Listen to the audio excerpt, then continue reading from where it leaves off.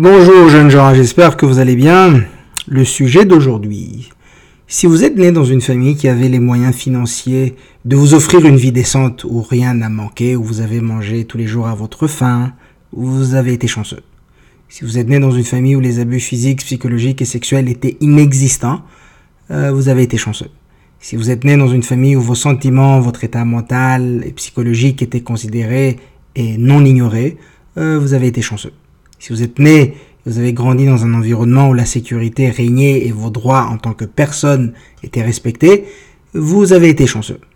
Naître n'est en aucun cas un exploit. Naître n'est pas une compétence ni un talent. Naître est une action totalement indépendante de votre volonté. Qui a choisi de naître? Qui a voulu naître? Qui a choisi sa famille, son lieu de naissance, sa nationalité, sa culture, ses traditions, son genre, la couleur de sa peau, la couleur de ses yeux? Personne. Personne. Tout ce que vous avez reçu de bon à votre naissance vous fut accidentellement offert. Certes, vous pouvez choisir de croire au destin, la prédisposition génétique, au bon sort réservé aux élus de Dieu, aux privilégiés d'une certaine classe, mais penser ainsi est tout simplement un choix personnel et non un fait avéré. Quelque chose qui peut être prouvé si on pense au cas contraire, c'est-à-dire une situation où une personne née dans une famille pauvre, dans un environnement chaotique, où l'insécurité et la faim règnent, on parlera de malchance. Qu'a fait cette personne qui est née dans des circonstances pareilles pour mériter un tel sort? Elle n'a rien fait, absolument rien. Et n'est point responsable de son sort. Elle a eu la malchance de naître dans de telles circonstances, c'est tout. Martin Luther et surtout Jean Calvin, les deux théologiens et réformateurs qui ont changé le cours du christianisme au XVe et XVIe siècle, parlaient de double prédestination. Il existerait, selon eux, des élus et des damnés.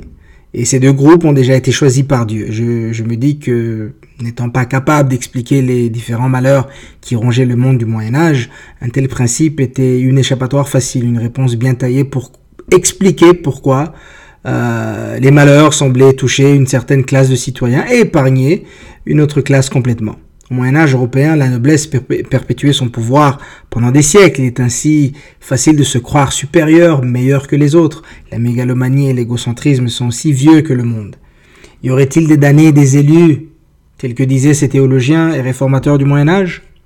Je suis pas théologien, ni réformateur, ni philosophe. La seule chose que je puisse dire avec certitude est que, en ce qui me concerne, j'ai eu une chance énorme dans ma vie. Tout ce qui m'est arrivé après que j'ai quitté la demeure familiale quand j'avais 18 ans des poussières est le résultat de mes propres actions. Cependant, avant mes 18 ans, je fais parmi les personnes les plus chanceuses au monde.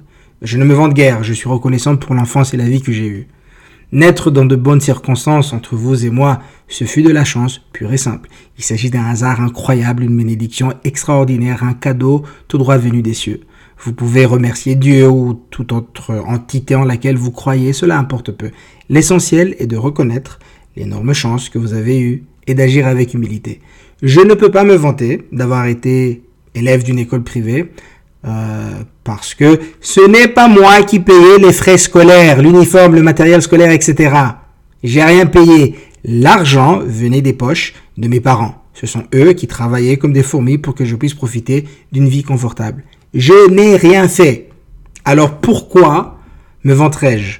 Pour quelle raison me sentirais-je meilleur que les autres? Il faudrait être complètement égocentrique, narcissique et totalement obnubilé par son statut social, lui-même offert par les parents, pour croire qu'on est spécial alors que le seul exploit, entre guillemets, que l'on a accompli, c'est littéralement naître. Certaines personnes utilisent le mot privilège et je dis non à une telle utilisation maladroite de ce mot qui veut dire, selon Larousse, un avantage particulier considéré comme conférant un droit, une faveur à quelqu'un, à un groupe. Naître dans une famille qui a la possibilité d'offrir le meilleur à sa progéniture est une chance, non un privilège. Je comprends le sens du mot privilège qui fait référence aux conditions idéales dans lesquelles certaines personnes naissent. Cependant, je suis allergique aux personnes qui se promènent le torse bombé, l'air arrogant, lâchant des paroles acerbes et blessantes. J'ai une aversion complète et totale pour ces personnes qui pensent que le monde leur doit une fière chandelle, comme si leur existence était une bénédiction pour le monde. J'abhorre les gens qui pensent que les moyens de leurs parents leur confèrent un caractère spécial, un droit et un statut particulier. Passer son temps à se vanter, à se croire supérieur, à se penser meilleur que les autres à cause d'un accident de naissance est une perte de temps totale et un tel comportement frôle la bêtise. Bon, excusez-moi, c'est de la bêtise. Les moyens dont nos parents disposaient à notre naissance ne sont pas les nôtres. Ce sont nos parents qui les ont acquis. Parfois, ils reçoivent certains actifs en héritage probablement. Ces parents eux-mêmes, récipiendaires de la dite chance, inculquent ce sentiment d'arrogance et de supériorité à leur progéniture. Ce qui est dommage. Être riche n'est pas un rempart contre la bêtise. Donc si vous avez eu la chance de naître et de vivre dans un environnement aisé, ne soyez pas arrogant pour l'amour de tous les dieux. Si vous baignez dans cet océan vaste et tumultueux qu'est le complexe de supériorité, je vous prie de vous noyer, de noyer cette ère de supériorité avant d'aller rejoindre le monde. Vous n'avez pas choisi de naître, mais vous pouvez très certainement choisir l'humilité. Soyez reconnaissant pour la vie que vous avez vécue. Soyez reconnaissant envers vos parents, soyez reconnaissant envers Dieu ou toute autre entité qui vous donne du réconfort quand vous fermez les yeux. Naître, encore une fois, est un accident. Se comporter dignement et être reconnaissant envers ceux qui vous ont offert une belle vie, ça, ce sont des choix.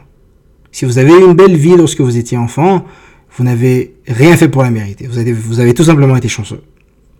Je ne vous demande guère de vous sentir coupable, car il existe des gens moins fortunés, moins chanceux que vous. Vous n'êtes aucunement coupable de la vie que vos parents vous ont offert. En revanche, se moquer des moins fortunés, se comporter en être supérieur, ce sont là des comportements malsains, nauséabonds, enfantins et purement égocentriques et égoïstes. Excusez-moi, en fait c'est de la bêtise, ou de l'inconscience, ou un manque total de considération envers son prochain, bref des défauts lourds qu'il faudrait rectifier au plus vite si possible. Soyez reconnaissants, soyez humbles, remerciez le ciel, dansez si vous voulez pour célébrer la chance que vous avez eue, peu importe. Après tout, vous avez été chanceux. C'est tout, vous avez été chanceux. Votre vie aurait pu être fondamentalement différente. Enfin, tout ceci, ce n'est que mon humble avis. Sur ce, merci pour votre attention et rappelez-vous que sourire est un cadeau du ciel, alors veuillez sourire autant que vous pouvez et je vous souhaite de passer une bonne journée.